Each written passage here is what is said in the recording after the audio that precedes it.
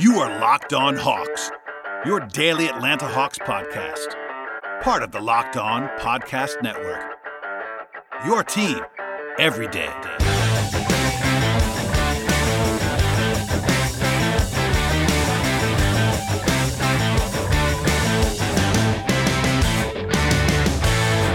Hello, friends, and welcome to episode 635 of the Locked On Hawks podcast.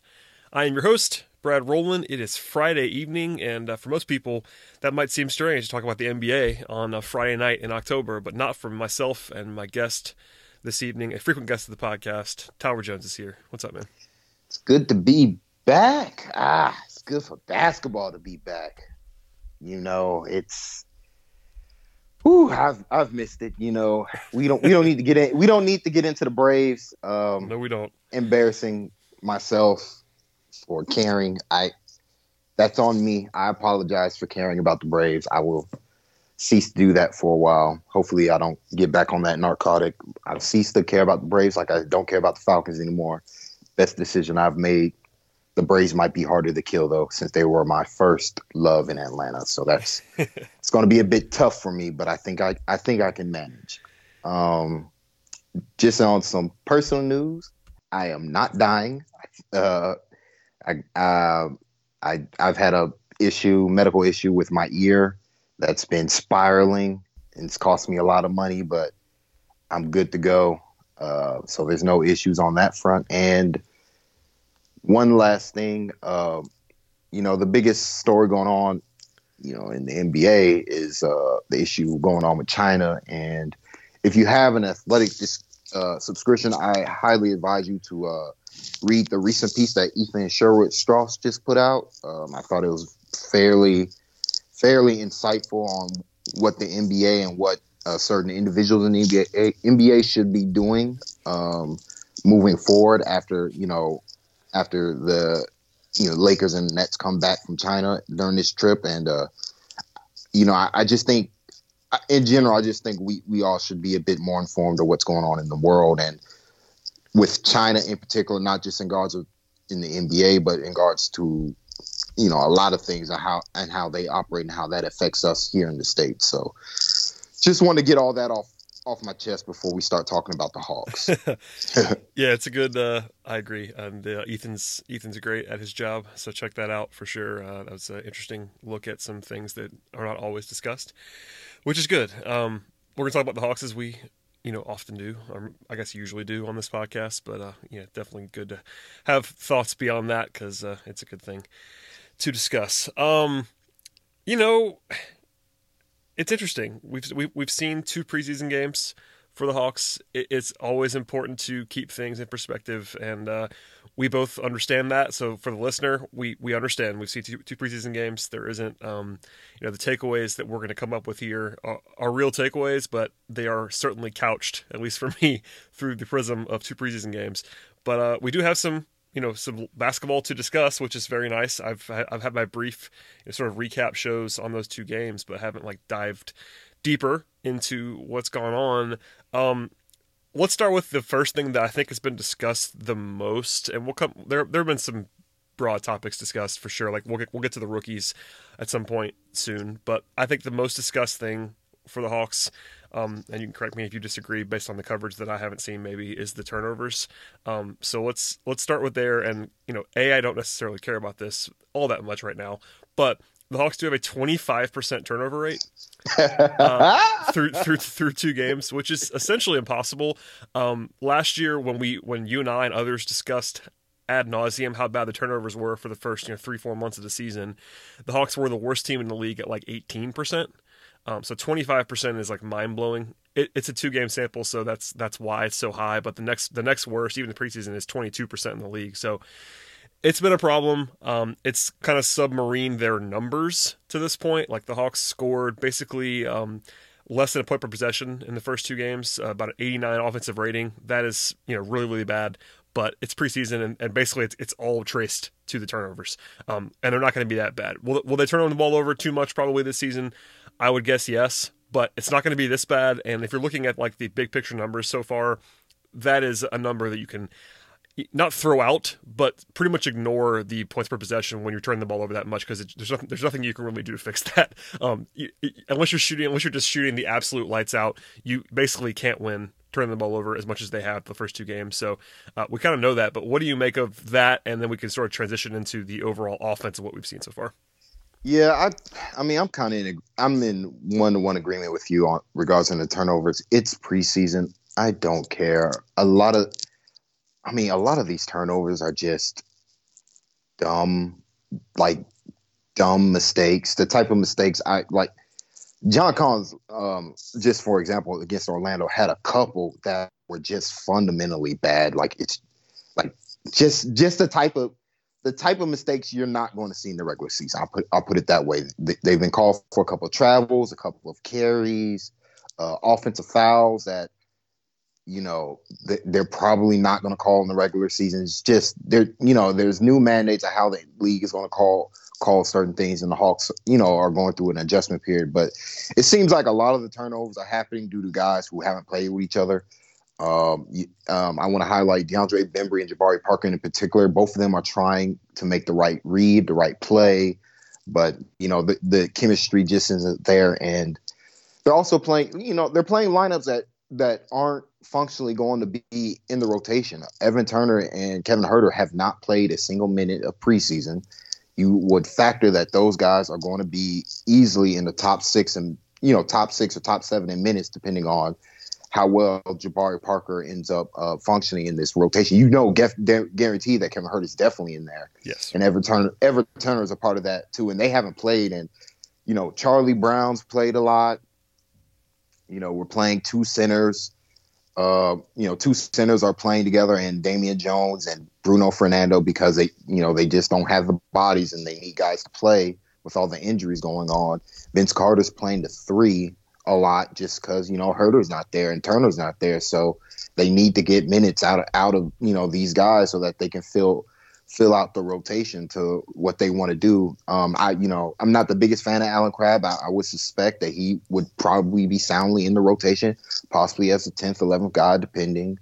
Chandler Parsons hasn't played a minute, and he's probably ahead of some of the guys that we've seen play currently in the rotation. So it's just, it's difficult. Like, it's difficult to judge on the macro sense. On the micro, Trae Young definitely has to be. I think we can pinpoint Trae Young in particular. He has to be stronger with the basketball.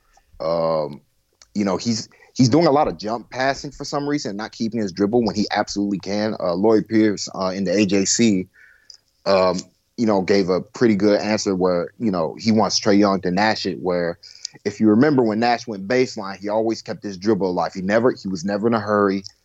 He didn't do jump passes that you see Trae Young doing. Like Trae, for whatever reason, Trae is just stopping his dribble when he clearly has an advantage and just, dribbling himself into turnovers essentially. So I think that's something that Trae Young can easily clean up. He has the talent to, quote unquote, Nash it. So I'm not too concerned with him, but he's probably he's the big driver on the turnovers. And then John Collins as well, in particular, just because it is very clear that Collins is functionally in a different role than what he was last season. I think that's something we can talk about, but yeah, for sure. Last year he was purely a finisher, and now he's being asked to do a lot more with the ball in his hands. And so I can totally see his turnover percentage spiking up based on his role. Yeah, I mean, they're definitely trying a lot of things in the preseason, which is what the preseason's for. The offense has changed a little bit compared to last season. They're running different stuff, a lot less just pure high pick and roll stuff with Trae that you might see them run more often during the season when he's obviously, he's far and away the number one creator. So when it gets down to money time, I'd imagine that's still going to be the main offense. But they're doing a lot of different things right now, and that puts you in weird positions, and that's probably a good thing in the big picture sense. So going back to Trae real quick, he owned it on Wednesday night. He swore in his answer to about turnovers to the media on Wednesday in the locker room. He has 16 turnovers in 54 25 minutes, I think it is, which is just like, a comical amount. The assists have been there, and they're always going to be there. He has 18 assists, I believe, which is even more, or 16 assists, something like that. So it's not like he's not been making plays, but he's giving the ball away at a rate where you just can't handle it. Like, I've been on record as saying I don't really worry about turnovers with Trae. But this is a level where you have to worry. I'm not worried about it translating over to the season, especially when he seemed very frustrated about it on Wednesday. But he is the number one turnover ass so far. So I guess if there's anybody on the team that you don't mind it from that much, it's probably Trae Young. But still, that's going to have to chill out a little bit. To the offense, go ahead. And just quick with Trae, to be fair to him, teams are also blitzing him in the pick and roll in preseason. I don't know what's going on with some of these teams in preseason. I guess they're trying to get ready for the regular season. That's how they're going to guard Trae. So I can imagine there's probably some adjustment going on with what Trae should be doing during these circumstances that are, that he's going to be dealing with. But I'm not like you. I'm not too concerned. He's going to get it under control. He's a smart basketball player. He knows what he needs to do, and it's just about executing. I think having Huerter on the floor will help tremendously. Once he comes back, he'll be in a less crowded environment when he's playing alongside Kevin. Yeah, that's a very good point in general, and I agree with you that you made it earlier. The lineups are always going to be weird in the preseason, but even doubly so because Huerter is, I think we all agree, is probably your third best player right now, and he's not playing. Evan Turner, won't necessarily help the offense all that much, but he's a functionally strong NBA basketball player that you're playing without, and someone who expects to be in a role. So you're playing guys maybe not out of position fully, but like Bembry's been the backup point guard essentially for 2 straight games now. They've been using Cam Reddish at the 2 pretty much exclusively because they don't have anybody else to play there. Like, they basically went into these games with Bembry starting at the 2 and essentially no backup shooting guard. Now that's Charlie Brown to an extent, but essentially they're going without Huerter and then Crabbe to a lesser extent. Those were 2 guys who were expected to play, 40 plus minutes of shooting guard every night, and they're not playing. So it's just kind of a lot of weird lineup stuff. Backup point guard has been interesting. Turner's going to fill that role, etc. So it's kind of difficult to parse all of this stuff. So you have to look at big picture, and that's probably the best thing that we can do when analyzing this 2-game sample. But I mean, what else have you seen offensively? Like, what are you intrigued by that they're running? Because it seems like it's been a little bit more like egalitarian. Like, people, even when Trae's been on the court, they've been able to run a little bit of that, almost like a no-point guard look where he's been playing off the ball a little bit more. When he leaves the court, it's been very free-flowing. I guess Bembry's had the ball in his hands the most, and he's kind of been forced to make more plays than you probably want him to make. But, what have you seen offensively on the whole and what they've been using so far?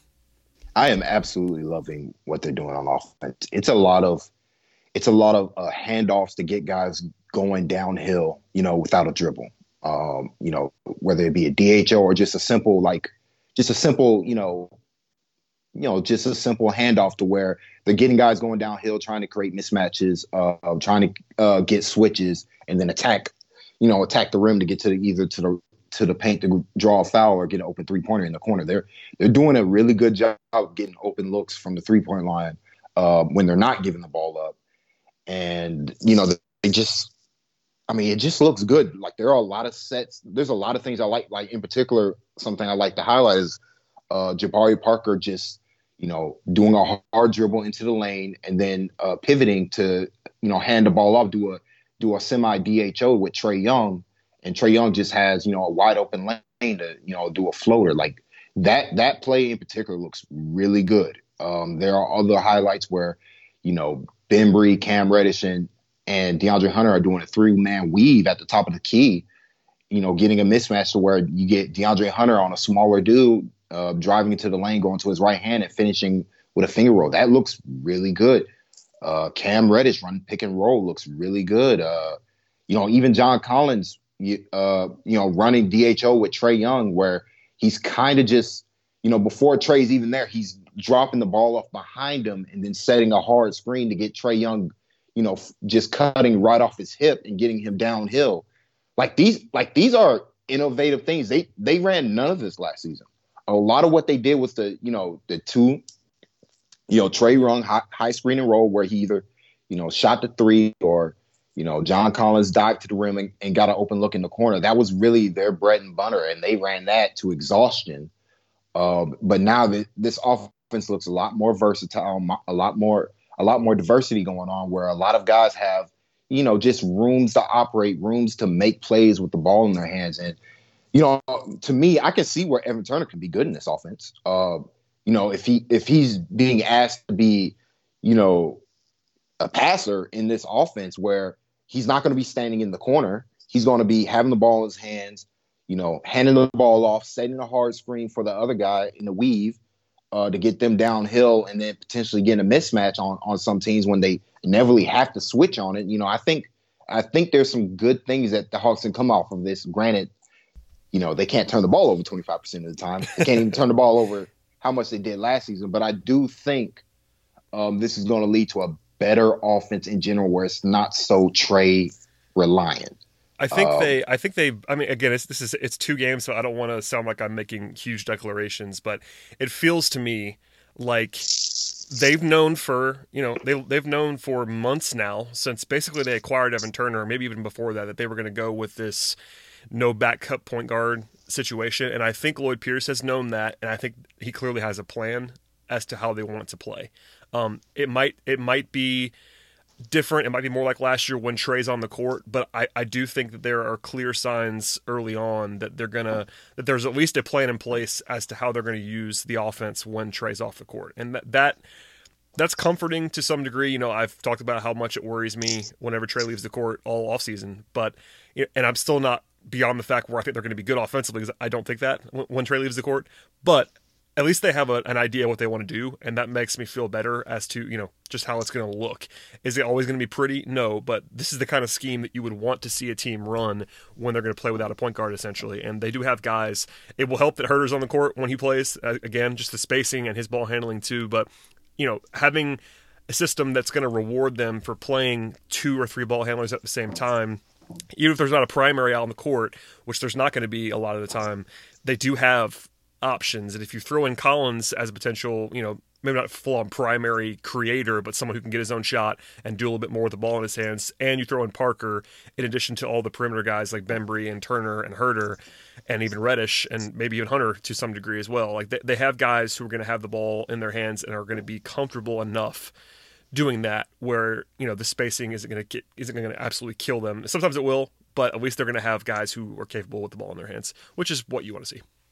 I wish Herter, we could see Herter in these first two games, just because I think he's going to do really well if this is how the Hawks are going to run, because it's going to get him opportunities at the rim, where he doesn't necessarily have to, face contact. I think that the way this offense is going to be ran, it's going to be sets where Kevin Herter is going to get a free pass to the rim just due to both of his shooting and then the physicality of the guys he's playing alongside. That's something I really want to take away with both ends of the floor. The Hawks are going to be a very physical basketball team on both ends of the floor. I think they're probably going to foul a lot.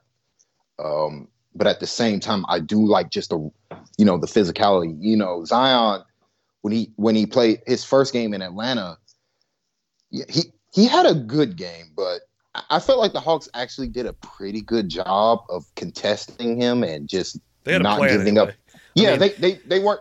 They had a plan for Zion. They didn't have a plan for JJ Redick, which right.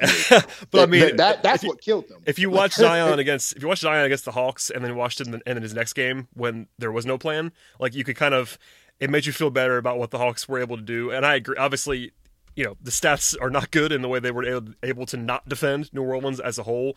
But it wasn't Zion that was killing them. Zion got the ball going downhill a couple times, but it wasn't like he just blew them up. And again, to be fair, that first game, I think you talked about it. I've tweeted about it. The Hawks were playing, like both teams were playing at such an unreal pace. The first half, man, it was unbelievable. I'm quite comfortable in saying like that's not an actual NBA game. Like that's like, to me, I was like, Lloyd Pierce wanted these dudes to get some cardio in. Like he wanted them to play as hard as they physically could, run up and down, be reckless, just get their wind under their sails, because they weren't really, let's just say they weren't exactly locked into what they needed to do No. Really both ends of the floor. So I'm not too like I throw that one. I felt like the Atlanta Orlando matchup was very insightful, particularly on the defensive end. And I can't believe I've gone this long without talking about how well Trey. I mean, really in both games, I don't know who this guy is on defense. Let's talk about it because I tweeted it and I said it out loud. I think his first stint against Orlando, which is about a 6-minute stint, it's the preseason. I understand. I tweeted and I watched it again and I said the same thing later. I think that was his best defensive stint of his career. Yeah, I mean, even in New Orleans, he had a couple plays against, Zion. Like, Zion coming down, like, he on a 2-on-1 fast break, you saw Trae Young, fake the goal against Ingram, and then he went straight to Zion. He calls the turnover.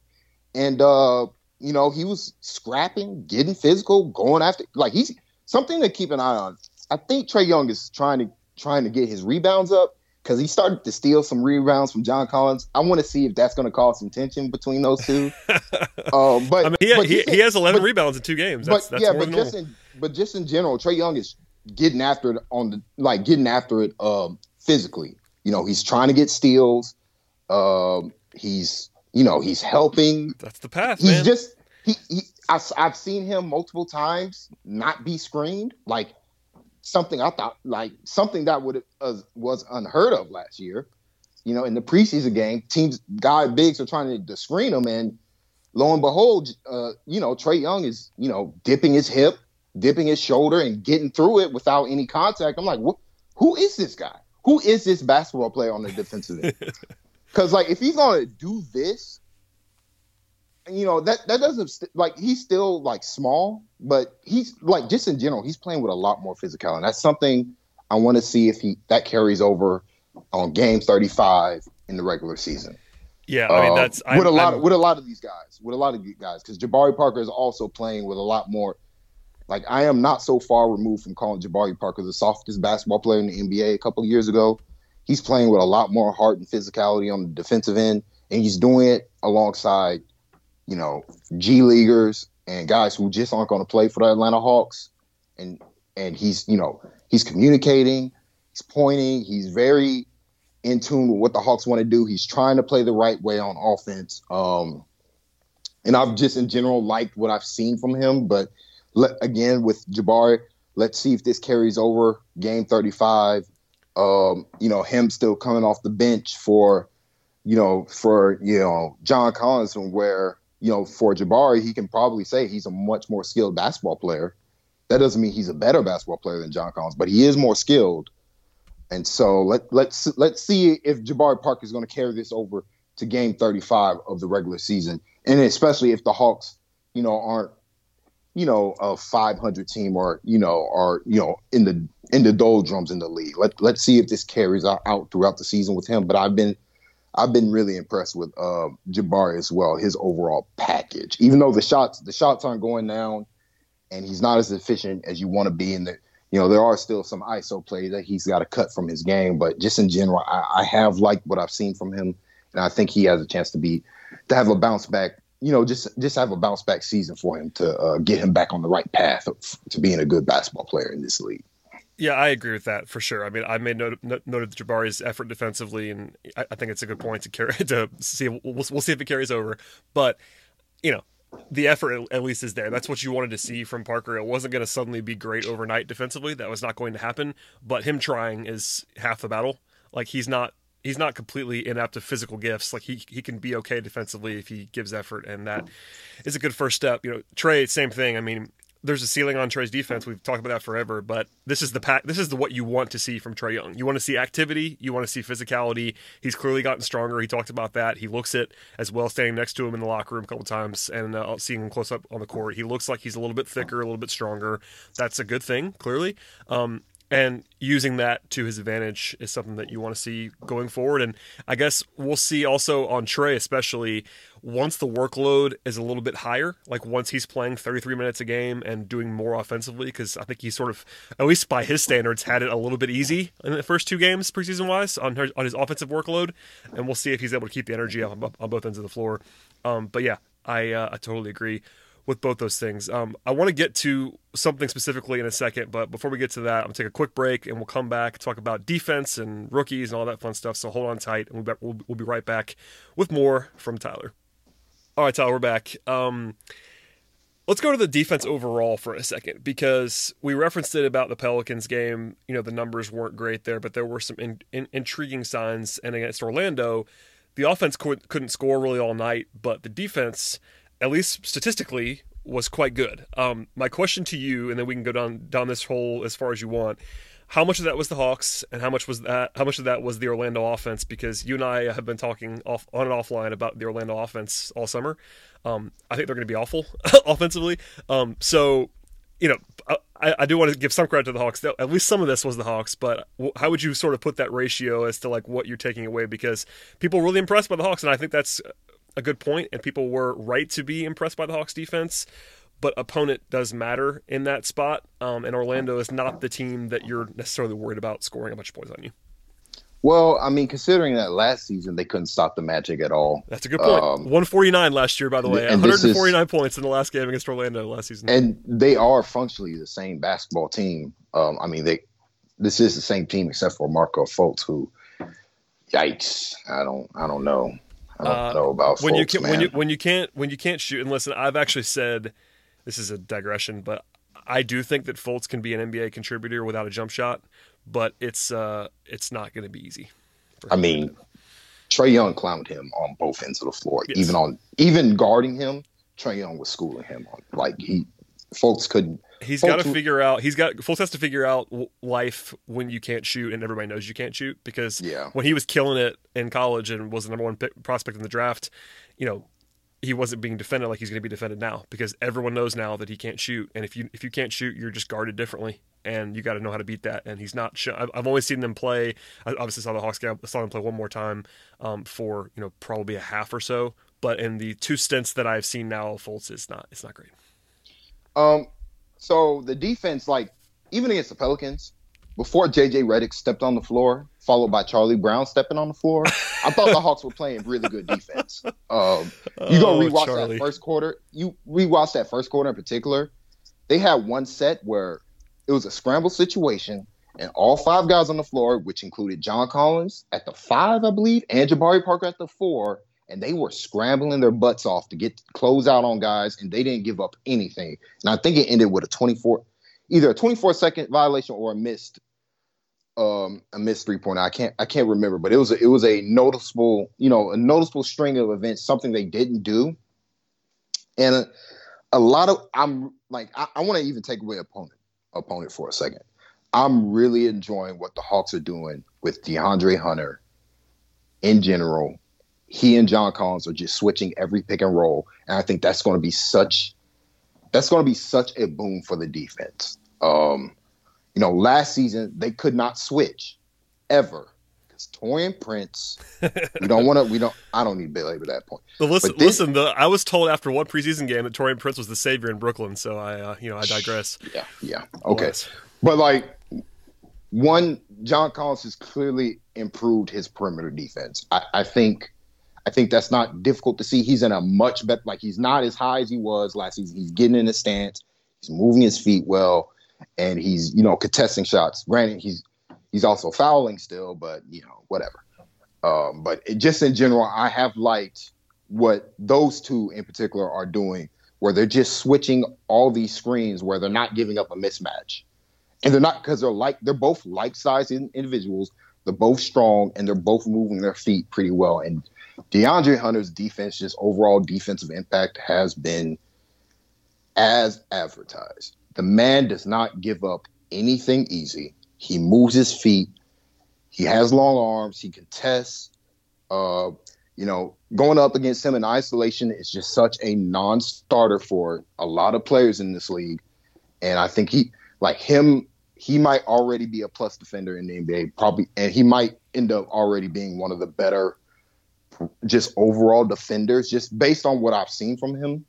It's preseason, I get it, but there are just not that many guys his size, his strength, his length who are, just that good. And I even there are even plays where they get beat. Like against the Magic, there was one play where Terrence Ross threw an alley-oop for Mo Bamba, but it was contested. Like I saw DeAndre Hunter after he passed his man off, fall back to Bamba and try to contest the alley-oop that he knew was coming, while John Collins and I think Bembry were all trying to block the shot. Like it's, these are things they weren't doing last season. Like I'm liking the communication that I'm seeing from them. I don't care about the opponent. I don't care about, this is just preseason. I'm just trying to look for what they're doing differently. And I think communication is a lot better. I think they're playing with a lot more physicality. I haven't talked about Cam Reddish on defense. I really like what Cam Reddish has done off the ball in particular. There are some plays, like if you rewatch the Magic game, just watch how smart he is off the ball. He's saved a lot of guys' butts just by being in the right place, moving his feet off the ball, positioning himself where he needs to be a factor defensively and use his length in a positive way. Like he's just smart. Like that's the thing. These Cam Reddish and DeAndre Hunter in particular, they're just very high IQ basketball players on both ends of the floor. Yep. And that's something the Hawks did not have in their big wings since Thabo Sefolosha, to me. Like, yeah, I mean that's flat out. Like I like Bazemore. I like Bazemore. He's small. He's small, and he's also not as intuitive as you would like him to be. Yeah, I mean he was definitely more of an on-ball player. I mean, exactly. It's something we talked about ad nauseum, I think, over the summer, talking about the draft and stuff. But one of the things that I liked about Cam Reddish, one of my big checks in the positive column about Cam defense was his defense in college, and a lot of that was the off-ball stuff. Like he's long, he's active, he knows where to be defensively, and that's the stuff that doesn't really get you attention. Like obviously the offensive stuff and his high school career, all that stuff got him more attention. But if there's something that you wanted to take away from his college career in a positive way, it was his defense, and particularly his off-ball defense.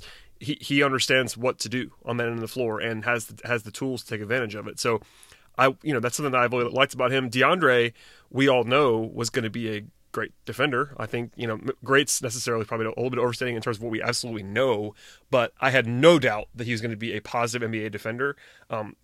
We'll see how much he adjusts to the off-ball stuff, but on the ball, he's already a terror, and we kind of knew that was going to happen. So just having that physicality is huge. It's not breaking ground for us to talk about. You talked about this all the time as well, I know, but just having these two, legitimate 6'8", 6'9" combo forwards with real size and physicality is a change, because I know Taurean Prince is this, similar size to these guys, but he didn't play with that physicality really at all. I mean, there were moments during his rookie season, the last 2 seasons, he played like a shooting guard, and offensively there was value in that, but defensively he didn't bring any of that force. And last year we said it a lot, but if you looked at that roster last season, they didn't have a single guy like that on the whole team. Really, I mean, they really didn't have anyone like that defensively for most of the season. I mean, Justin Anderson was the only guy that had that sort of that profile, and he just didn't play because he couldn't play offense. So Justin Anderson couldn't play, and also he's not as smart as either of these guys. No, he's not. I'm just saying, like, flat out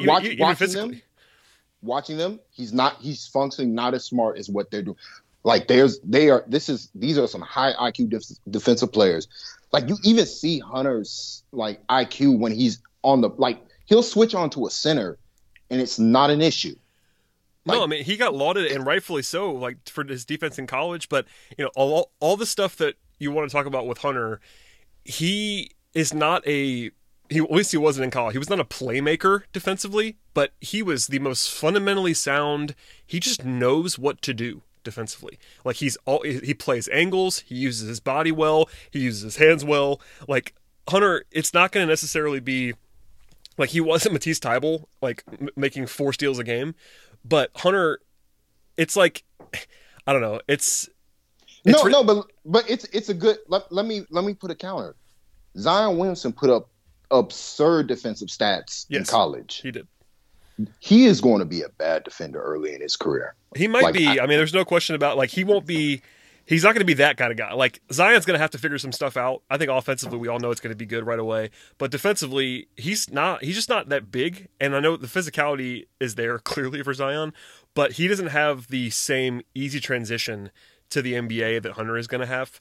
Like, it's not one for one, but his role is just so much more clear defensively, whereas Zion, the playmaking is probably going to be there, but the fundamentals are not going to be there. The possession to possession Yeah. defense to me with Zion, like watching these games, it's just not there. Like he's not in the proper location. Whereas Hunter, you compare that to what Hunter is doing.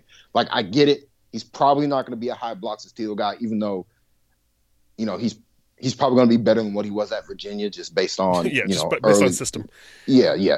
Based on that, like he's not going to be, but still, he's not going to be the high block steal guy. But what he is, he's just going to be good, solid, be where everybody needs him to be, and he's one. Like both him and Reddish are two basketball players that they functionally didn't have outside of DeAndre Bembry, who I haven't talked about Bembry. He's looked incredible physically. I've liked what he's done. I think he's going to be a real terror on defense. He was last season. He's got a chance to be even better playing alongside better defensive players like Evan Turner, like Cam Reddish, like DeAndre Hunter. Like I think we're going to see real value from him this season. And if the 3-point shot can come, that'll be a boom for his career. Where I'm like that's the hope. I mean, we all know it, but it's it's honestly, it's not always that simple. Like it'd be good if he did other things well, like finish around the rim.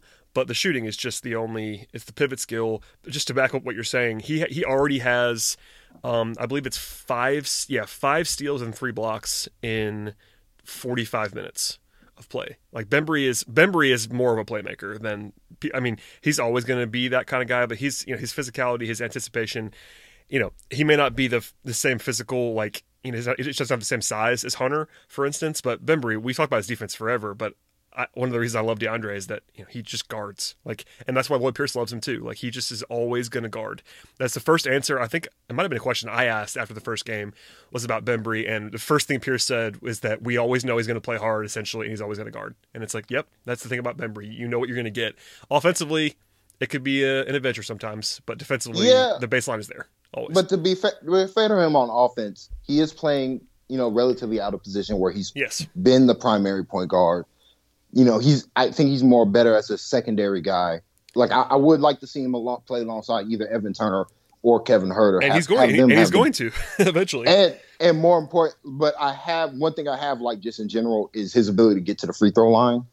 Yep. He's really getting downhill. He attacks. He's really being physical, and he's finishing a lot. Like he's trying to finish a lot stronger at the rim. So that's been for Bembry in particular, that's been more of a positive. And he's really only shot like 3 or 4 3-pointers, and the shot looks fine. But we just got to see it more, and we will see it once he plays alongside, Kevin Huerter and Evan Turner in particular.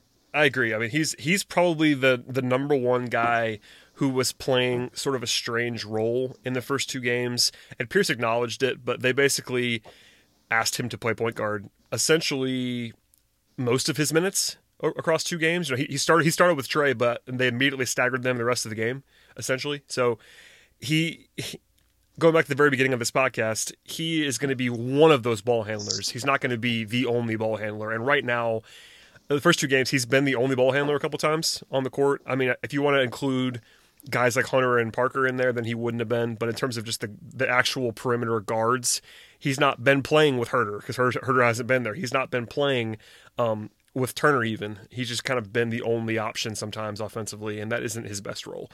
So I still believe in Bembry as a solid rotational quality player, and if the offense comes along, we know what the defense is going to be for sure. I wanted to ask, definitely, and then we can talk as much as we want. I wanted to ask you, because people have been asking me to talk more about him, and I haven't really done a ton of it in the first 2 games. What do you make of the other rookie, and that's Bruno? Because Bruno, it's been interesting because he, especially in the first game, like he was playing with some really bad lineups late. Like it was kind of hard to evaluate Bruno in some ways. He's not been getting the first team reps, even probably the second team reps. He's kind of been on the third team almost in these first 2 games.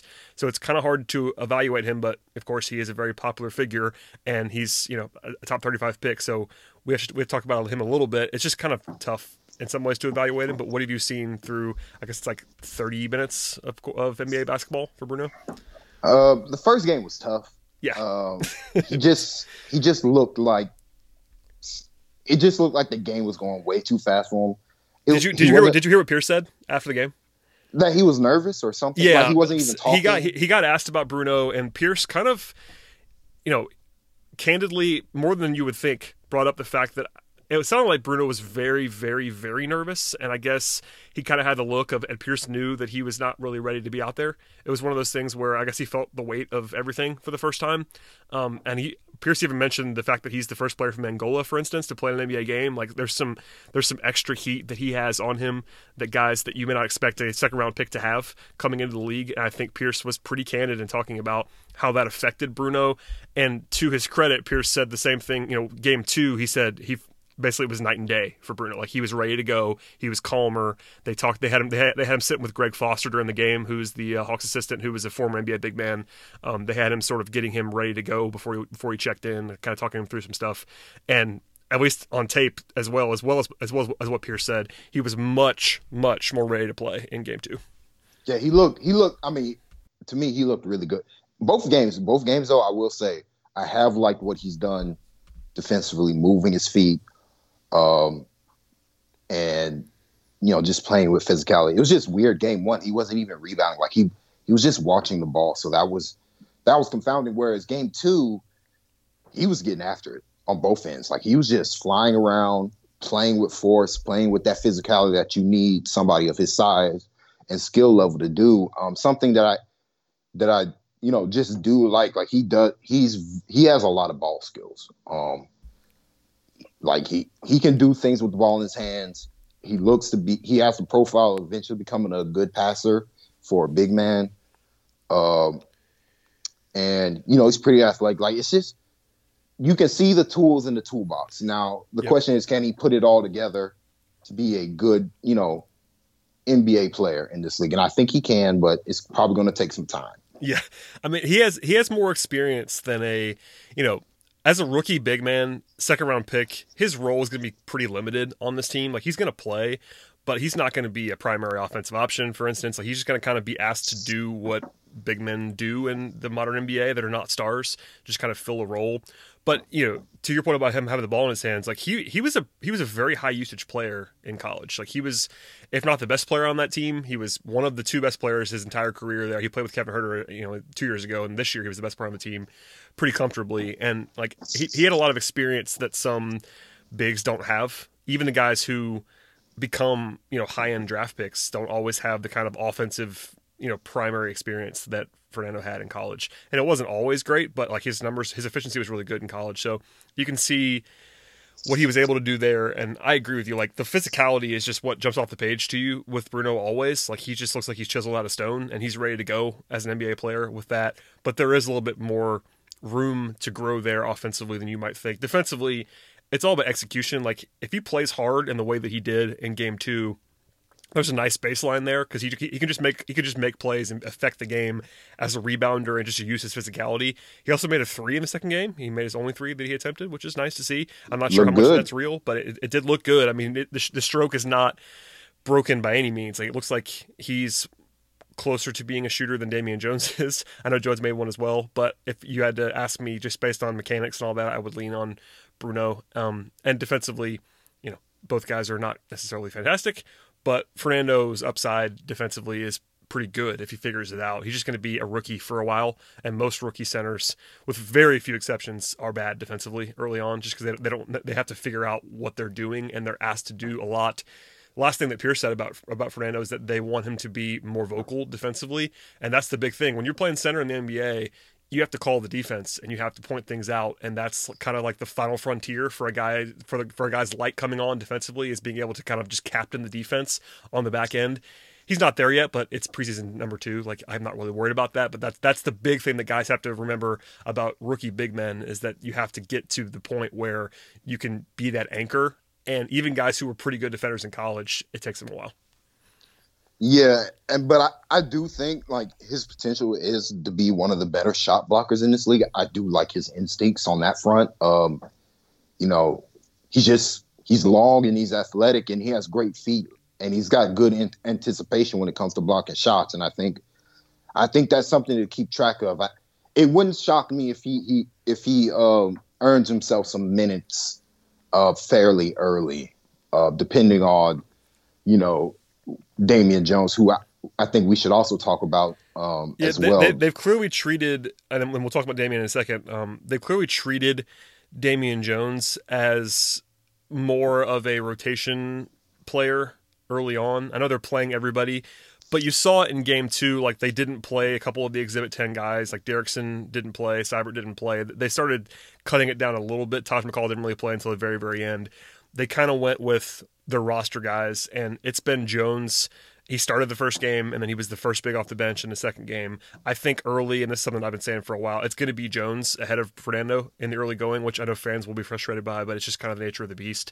I agree, though, that Fernando's going to play. I'm not sure he's going to play every game. Like Pierce said the other night that game 1, he doesn't want to play a super deep rotation, which kind of surprised me. But if that is the case, you could certainly see a DNP-CD from Fernando in game 1. That would not surprise me, but he's gonna play eventually. Like, it's not going to take very long.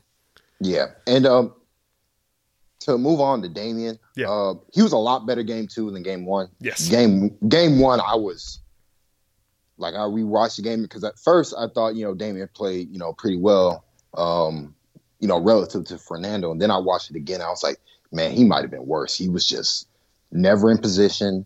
Not in a stance. Like, when he was in a stance, he was fine, but there was just multiple sets where he just wasn't in a stance and he just got worked by everybody going at him. Game 2, he was a lot better. He was, in lockstep with what everybody else was doing. He was in position, playing with force, athleticism, and physicality, what you want.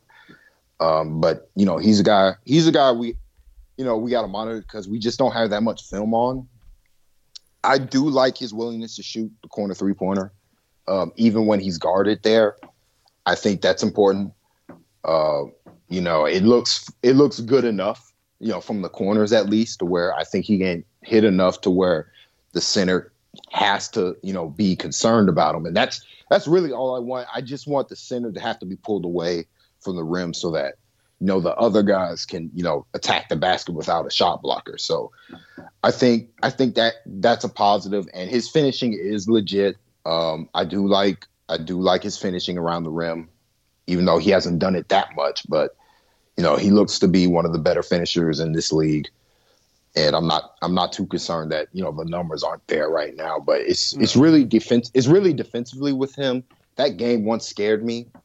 Because he just has to be good on that end of the floor. It made me remember some of the stuff that I was, I reached out to some people behind the scenes after the trade to kind of get a feel of what they thought about him that covered him in Golden State, and then even talked about this a little bit more on Dunked On with Nate, who covered him a lot in Oakland, and basically everyone was skeptical of Damian Jones defensively, which is interesting because like he has center size, and you might think that it'd be more the other end that you'd worry about in the modern NBA, but the offense, you can kind of see what the game plan is for him, like, just finisher and the fact that he can maybe shoot a little bit, but the defense was the concern that everyone raised to me in reaching out to people. So I watched as much as I could of Damian Jones before he got here, but like you said, the sample was relatively limited, so we're kind of learning a little bit more on the fly.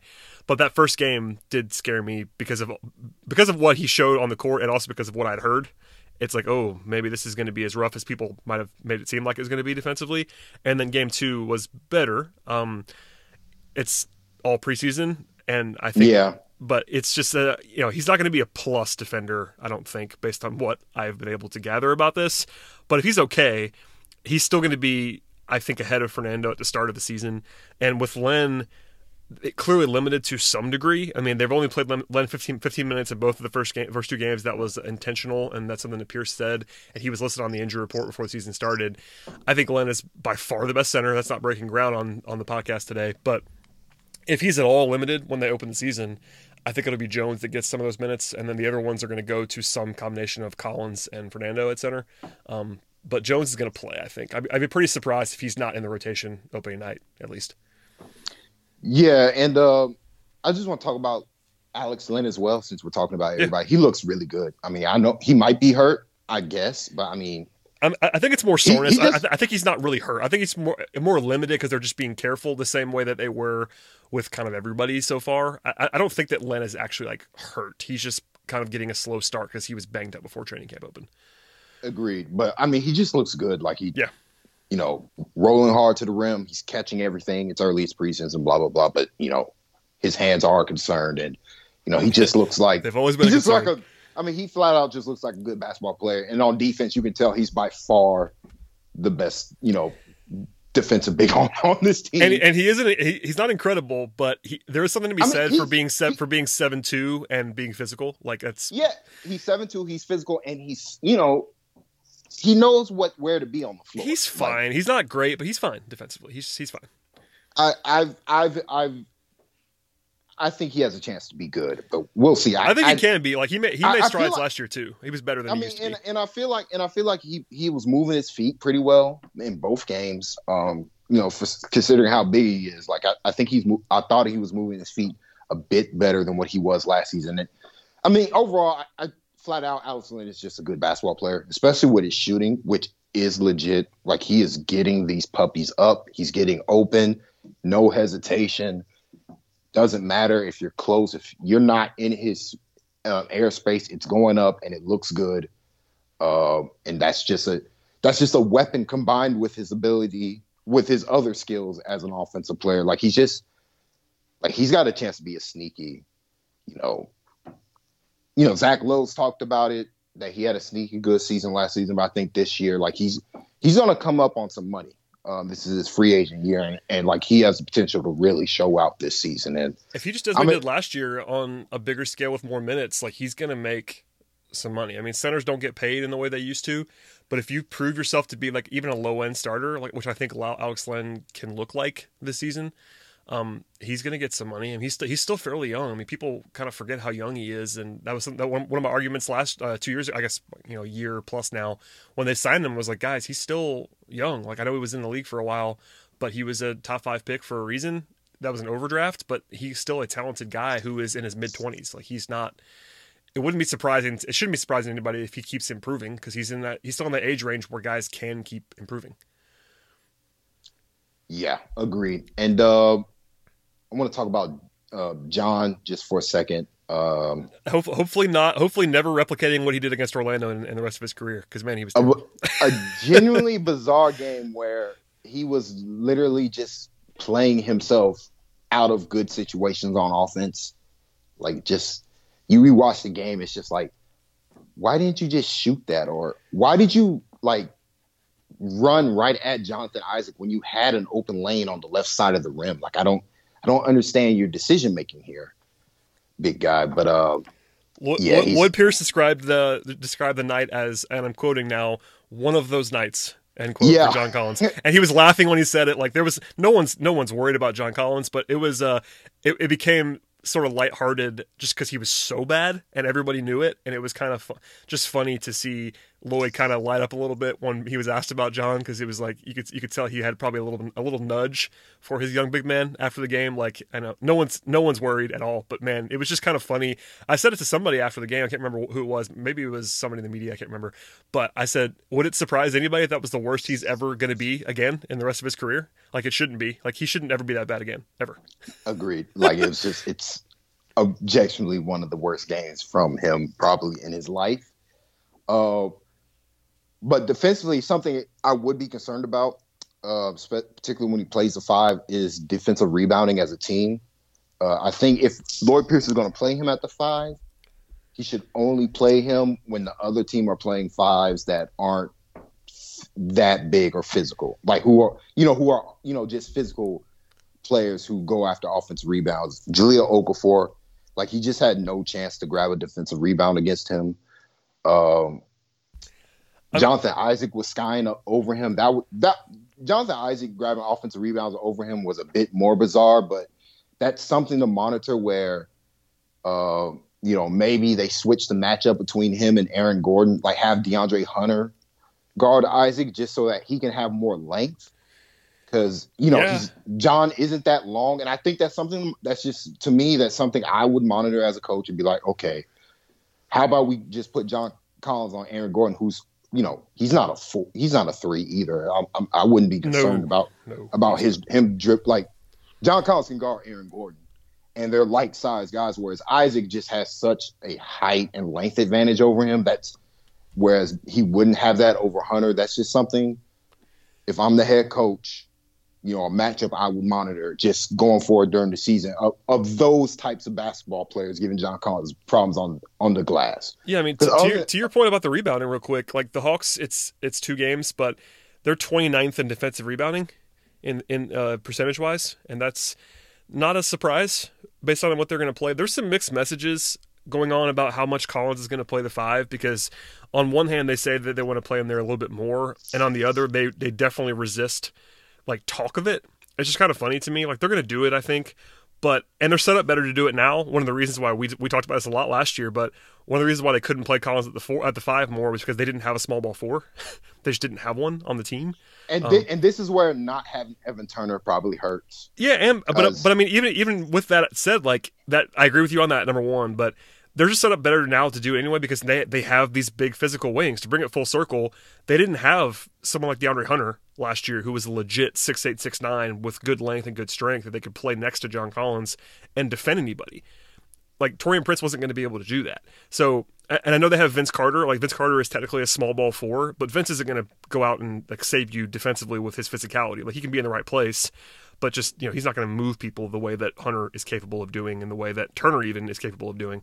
So that's going to open the door for that. But I agree. I mean, it's just weird. Like, I think they're going to play Collins more at the 5, but more at the 5 does not suddenly mean 12 minutes a game.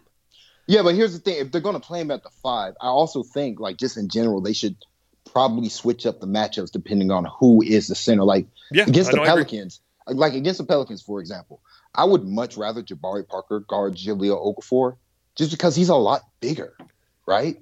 Yeah, like, and that's I mean, and plus, like, just get the size out there so that we're not in this mismatch situation where John Collins is having to guard someone who's just functionally a lot bigger than he is, and John Collins doesn't have the length to guard that. And I think that's something really easy you can see in the film. Like, that, everything I'm talking about, like, is stuff that they can easily be like, okay, we're gonna put Collins on when he's the quote unquote small ball center. We're gonna have actually Jabari Parker guard this type of center, only because we got to clean up the boards, because that has been an issue. That's something we're going to need to monitor going through the season. They should be they should be a good defensive rebounding team based on the physical talent that they have, but they haven't so far early in the preseason, and that's something we're going to want to monitor going forward. Yeah, I mean, if you're playing Collins as a full-time 4 and Hunter as a full-time 3, and get anything from your center defensively on the glass,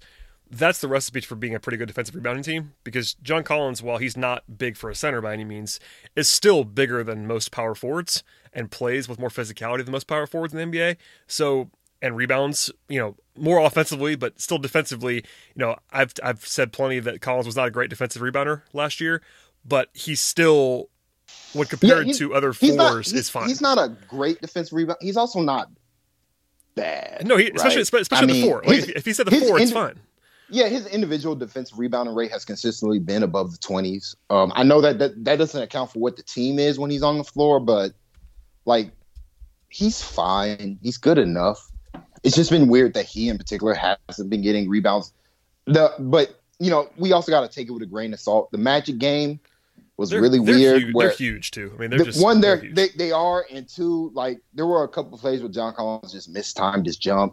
There have been he's fumbled the ball too. Like, his hands hasn't been there, and that's something I think we both noticed at the beginning of last season when he came back, is that his hands just weren't there. Like, he was dropping a lot of balls, and that, like, he's probably somebody who needs to get in a rhythm just by playing more. So I wouldn't be too concerned about his rebounding, but it is something to monitor, because it has been really bad. Like, it's been noticeably bad, and I feel like John Collins in particular has been bad on that front, and that's something he shouldn't be, based on what he's done in his career. Yeah, I agree. I mean, between that, it's worth pointing out that I don't think Reddish is going to rebound as a rookie. Like, he didn't rebound in college. He only has 3 rebounds total in his, I think, 30 minutes so far. That's a very small sample size, but I don't think Cam's going to, like, be some beast defensive rebounder early on in his career. Damian Jones is just okay.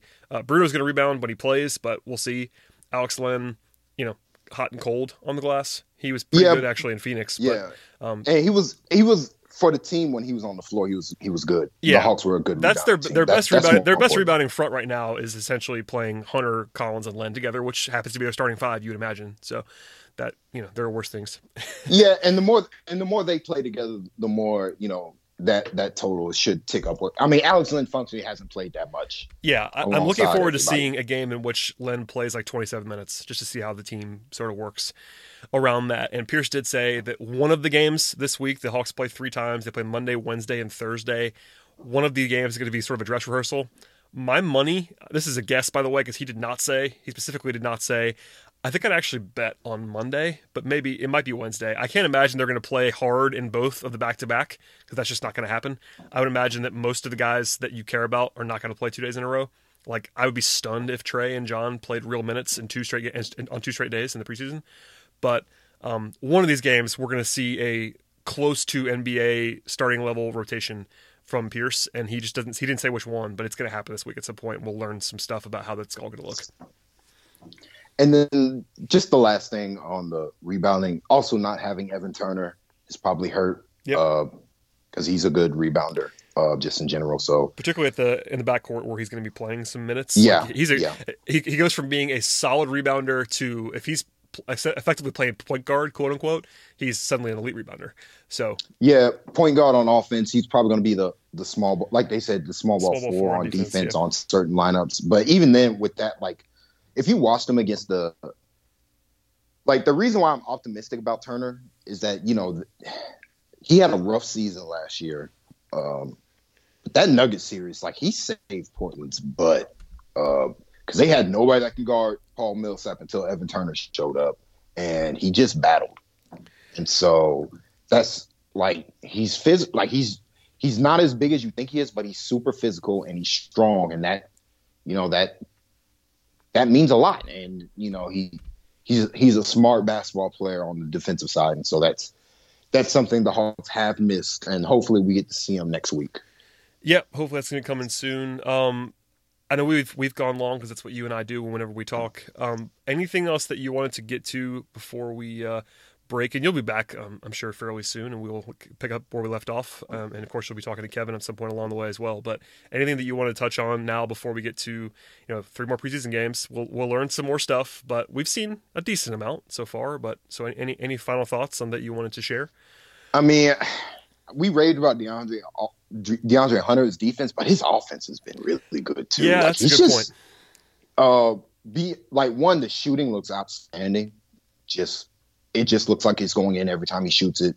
So like his stroke looks great, and then his ball skills, like the stuff he's doing in the pick and roll, it's hard not to be excited about. Like it's like when he gets an advantage, he's really good at getting into the lane, and like he's gonna have I think the finger roll is gonna be a signature play of his because it looks really good. Like he's just super long and he knows how to use it to get that extension, and he's a lot more athletic than he got credit for. I know a lot of people bagged on his athleticism. To me, he looks like a really good athlete. He had one play against Pelicans where he finished above the rim with 2 hands. He has a lot more explosion than he gets credit for, and I think that's going to show up in his finishing around the rim. Like he's just overall, he's got a chance to be really good in this league. And I'm like, I went from being a super hater of his early on because I hated how Virginia played.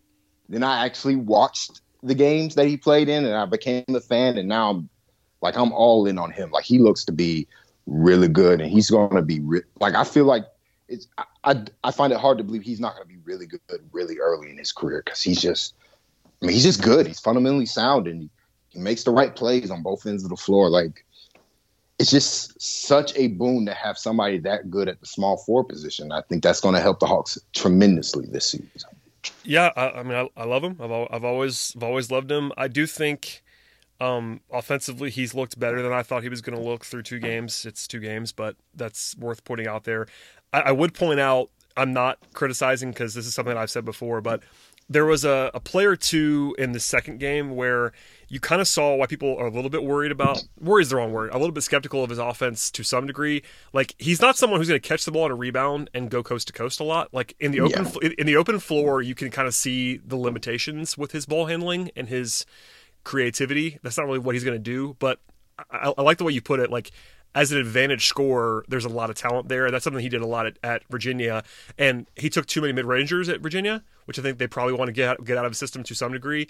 But he knows how to use his body. He's just so fundamentally sound on both ends. Like, he just knows how to get where he's going and play angles and get advantages and take advantage of them. So, I mean, I've always liked him. I've always loved him, frankly.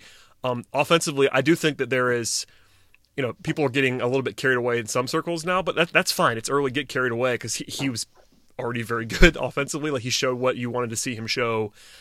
The ceiling, is up for debate, I suppose, but I do think that in some corners his offense is underrated because he can be an advantage scorer and he can shoot already, and I think he's going to be a positive offensive player, which, if you're looking for people that were more skeptical of Hunter, I think most people acknowledge that he was going to be able to play defense. There was some range on how good his defense is going to be, but kind of everyone knows he's going to be a good defender. The question was about his offense, whether he was just going to just only be a catch and shoot guy or whether he had something else. And I've always been on the side of he has more than just catch and shoot. The catch and shoot is going to be probably his biggest thing, but if he can give you that sort of secondary face-up game and attack the rim and do a little bit of secondary pick-and-roll stuff, that's all you need him to do, and he looks good at it already. Yeah, and then also Cam Reddish. The numbers aren't there, but just in general, it's a lot better what he's doing the ball in the hands. Like, he's able to get by his guys, whether with a pick and roll or without it. That's something he wasn't able to do last season at all at Duke. And he's looked good with the ball in his hands. Like, he's just got a lot of skill as a basketball player. Yep. He looks quite good. I mean, as much as you could say that he struggled a little bit with his shot in the second game, he shot it well in the first game. The jumper looks good. It's always looked good, but it just looks smooth in the NBA. He looks comfortable. The defense we talked about earlier. Offensively, some of the finishing concerns popped up, I would say. He doesn't always look explosive around the rim. There was one that was real bad. I'm trying to remember against which game it was, but there was one that was like, oh, that's what you don't want to see about his finishing. But I still think that he's looked better than anyone could have thought, realistically hoped for in the first two games. There's a lot of learning curve, and you could certainly tell it. Maybe this is just my media stuff coming out in me, but you can kind of tell when you hear Pierce and some other guys talk about Cam Reddish versus DeAndre Hunter. Pierce does not hold back in like kind of effusive praise of Hunter. Like, he's pretty glowing about Hunter, and they're all really positive about Reddish too, but it's much more couched in when we see what we can figure out what to do with Cam kind of stuff. Like, whereas Hunter, it's just kind of just blanket positive, and with Reddish, it's still positive too, but there's a little bit of they're still figuring this out, and that was always going to happen. I mean, Reddish was a one and done that struggled in college and then got a late start, so none of that's surprising. But you can kind of see where they are in their development based on the way that they're discussed. At least for me, maybe I'm reading too much into that, but I feel that way. But again, to be fair to Reddish, like, he literally hasn't played basketball. Oh, I know. I mean, no, it's justified. And again, Reddish has looked good, like looked better than I thought he was going to look through two games. And like, there's nothing wrong whatsoever with him taking his time. I just think it's important to point out, mostly to fans, like, I think people are starting to see them on the same plane. And I think right now today, Hunter's quite a bit ahead of Reddish in terms of what's going to actually happen right now. Reddish is still really talented, and I like that pick and all that stuff, but Hunter's just a lot more ready to go right now than Reddish is. Agreed. I mean, just the overall package, though. Like, and it does feel like he feels that he's healthy because he's not shying away from contact. Like, and he's been saying it too. I mean, he's glowing about himself. I mean, he's not finishing, but he had two plays against the Magic where he was going up strong with his left hand, trying to finish through contact, and he'll learn. He drew a foul on one of them, and that's what you want from somebody of his size and his ball skills. The shooting's gonna. I'm not sure what percentage he's gonna shoot, but the stroke looks good. He already has some gravity. He's gonna get guarded out there, and we'll see what everything else happens offensively. But he's also comfortable with the ball in his hands. I mean, the ball handling, he turned the ball over a ton in college, but his pick and roll numbers were actually good as a scorer. So like, he's comfortable creating things, and I still like Cam Reddish quite a bit. Like, I think he has a chance, particularly in this system and with this coaching staff and with guys around him, to be quite good. Like, I like Cam Reddish quite a bit. Yeah. So, yeah, I mean, as much as it's kind of funny to say this, through 2 games, the Hawks have been outscored by, I believe, 33 points. And I've pretty much been as positive as I could be about the Hawks. Like, nothing, there's been some questions. We've talked on some of them on this podcast, but I think it's been a generally positive preseason so far. Injuries aside, I suppose. I want to see what Kevin Huerter looks like, and Evan Turner. Hopefully, the Achilles thing. You know, Pierce did downplay the severity of that, so hopefully that's not a real thing that's going to bother him. But on the court, it's been pretty positive. The turnovers are kind of the only thing that is just like jarringly terrible, and hopefully they'll slow down. Agreed. And just one final note: Trae Young has looked really good. Just overall, like he looks like he's trying to be one of the best players in this league today. Like he just, especially on offense, the turnovers aside, like he just has a command on the offense, and he just looks great out there. Like something the Hawks haven't had ever. He is very good.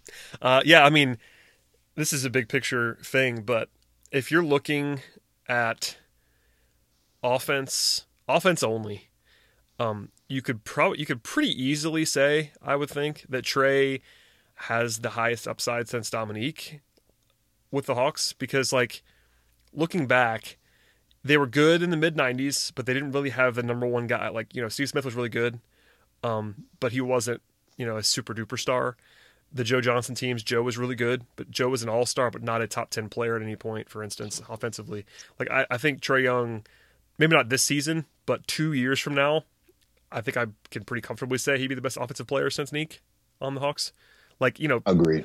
I'm definitely in the tank and will always be for Millsap and Horford. Those guys were incredible and like top 20 players in the league, but that was a lot because of their defense. Like they were really good on offense too, but Trae is the dynamic offensive player that they just haven't had like in my lifetime, essentially. Like I was alive when Neek was playing, but I was too young to know what was going on. So yeah, it seems kind of strong to say that, but it's really not. If you go back and look at it, he has the offensive talent and upside that they just haven't had in a long time. just ever the type of, and like that's the type of superstar talent that you need in order to win a championship, like just flat out. And so that's where the overall positivity from this Hawks team comes from. Like Trae Young just connects so many of these guys to play their best basketball on offense, and you know, with how well Hunter, Reddish, Bembry have played defensively. Even John Collins too, like I said, with the switching, you know, just switching in general and the communication that they've shown. Like, I think Trae Young's going to be really good this season, and you know, it's going to be fun to watch this year for this team. Yes, it is. Again, like Tyler, you can join whenever you'd like to on the podcast. We'll talk much more throughout the campaign, and I know you'll be talking with Kevin too. So tell people where they can find you and your other stuff that's going on. Of course, your anime takes as well. They're always out there. So yeah, you can find me. I'm co-host alongside KL Chenard, Kevin at ATL and 29. You can find that where you can find all the podcasts, iTunes, Spotify, whatever, all those good stuff. And then also you can follow me at Jonesy2x4 on Twitter. Where I got the takes. I had a pretty extensive rant about the Braves. So if you want to read all the problems with that organization, you can do that. As well as, I typically have good, and I feel like I have pretty good anime and video game takes, but I honestly have no idea. Like I see. I love it. I'm pretty sure a lot of my followers have no clue what the heck I'm talking about. Yeah, I'm one of those people. It honestly reminds me, because I am following a couple guys who talk about, I think it's either League of Legends or Overwatch, and I'm like, I have no idea what they're talking about. I'm not in that video game sphere. I'm more of a JRPG fighting game guy. Like that's really my lane when it comes to video games, and whatever you want to classify Fire Emblem as. That's my lane as a video game player, but. It is funny when I tweet some stuff. I mean, even you, Brad, when some of the gambling stuff you have, I'm like, 2-1 odds. What the hell does that mean? Like and I'm a math person. I should know, and I've been told what it means. But every time I could hear teach it, you very quickly. No, that's the thing. Every time I hear it, like every time I'm taught, I understand completely. Like, oh, that makes perfect sense. Then I see it again. I'm like, what the hell is this? Yeah, and we all have our things that we do. It's just what it is, man. We all join together and talk about the NBA, and I personally, my favorite part about your Twitter account is your in-game Hawks stuff, especially when my favorite thing, and it's kind of hilarious that we're talking about this now, but is when you get frustrated and start melting down in game, and I just start mostly cracking up, especially when I'm sitting next to Kevin at a game, and Kevin and I are just talking about everything that you're saying on Twitter. So we always enjoy it. It's fun for me. Yeah. And by the way, you're almost. I almost always agree. It's just you could say things that I can't say in public, which makes me especially with my locked account currently. It makes me jealous sometimes that you can just go off and without repercussion, and I really enjoy that. So it's gonna be an interesting year this year because I generally like all the guys on the team, whereas the last couple of years, there are certain guys that I've absolutely hated. Watching every game, but I look forward to your attacks on Damian Jones by November. No, I'm kidding. You'll find somebody. We always find somebody. I mean, yeah. I'm the same way. I think we're just, if you watch this much basketball and this much of one team, there's always a guy or two that are gonna grind on your gears, and I think people know who my guys have been recently. They're not on the team anymore, so we'll see. And to be fair, those guys don't necessarily mean they're bad basketball players. No. I hated Pero Antic, and he was objectively great for the Hawks in his years. But I hated watching him play because he couldn't rebound, he couldn't block shots, he couldn't shoot at all, and he couldn't finish at the rim. But every time he was on the floor, the Hawks were a better basketball team for it. It made no sense, and I hated every second he played. But it worked. Like like they say, the junk worked, and so that just goes to show. Like, even if I am grilling on somebody, like, his overall impact on the team probably is positive. If you look at the advanced metrics or whatever, but the last couple of guys, no, that's objectively not true. They were miserable. We could leave it there. Tyler, thank you for joining me as always, my friend. Tyler, he just said where you can find all of his stuff, but follow this man on Twitter, listen to the ATL on 20M podcast, and also subscribe to this podcast. We did a crossover, actually, Kevin and I, last week or week before that. So hopefully you guys check that out on both feeds and click the download button, all that stuff. There's plenty of room for all of us in this space. And our plan, next podcast for me will be after the game Monday night, unless something crazy happens. So stay tuned for that. Thanks again to Tyler, and we'll see everybody then.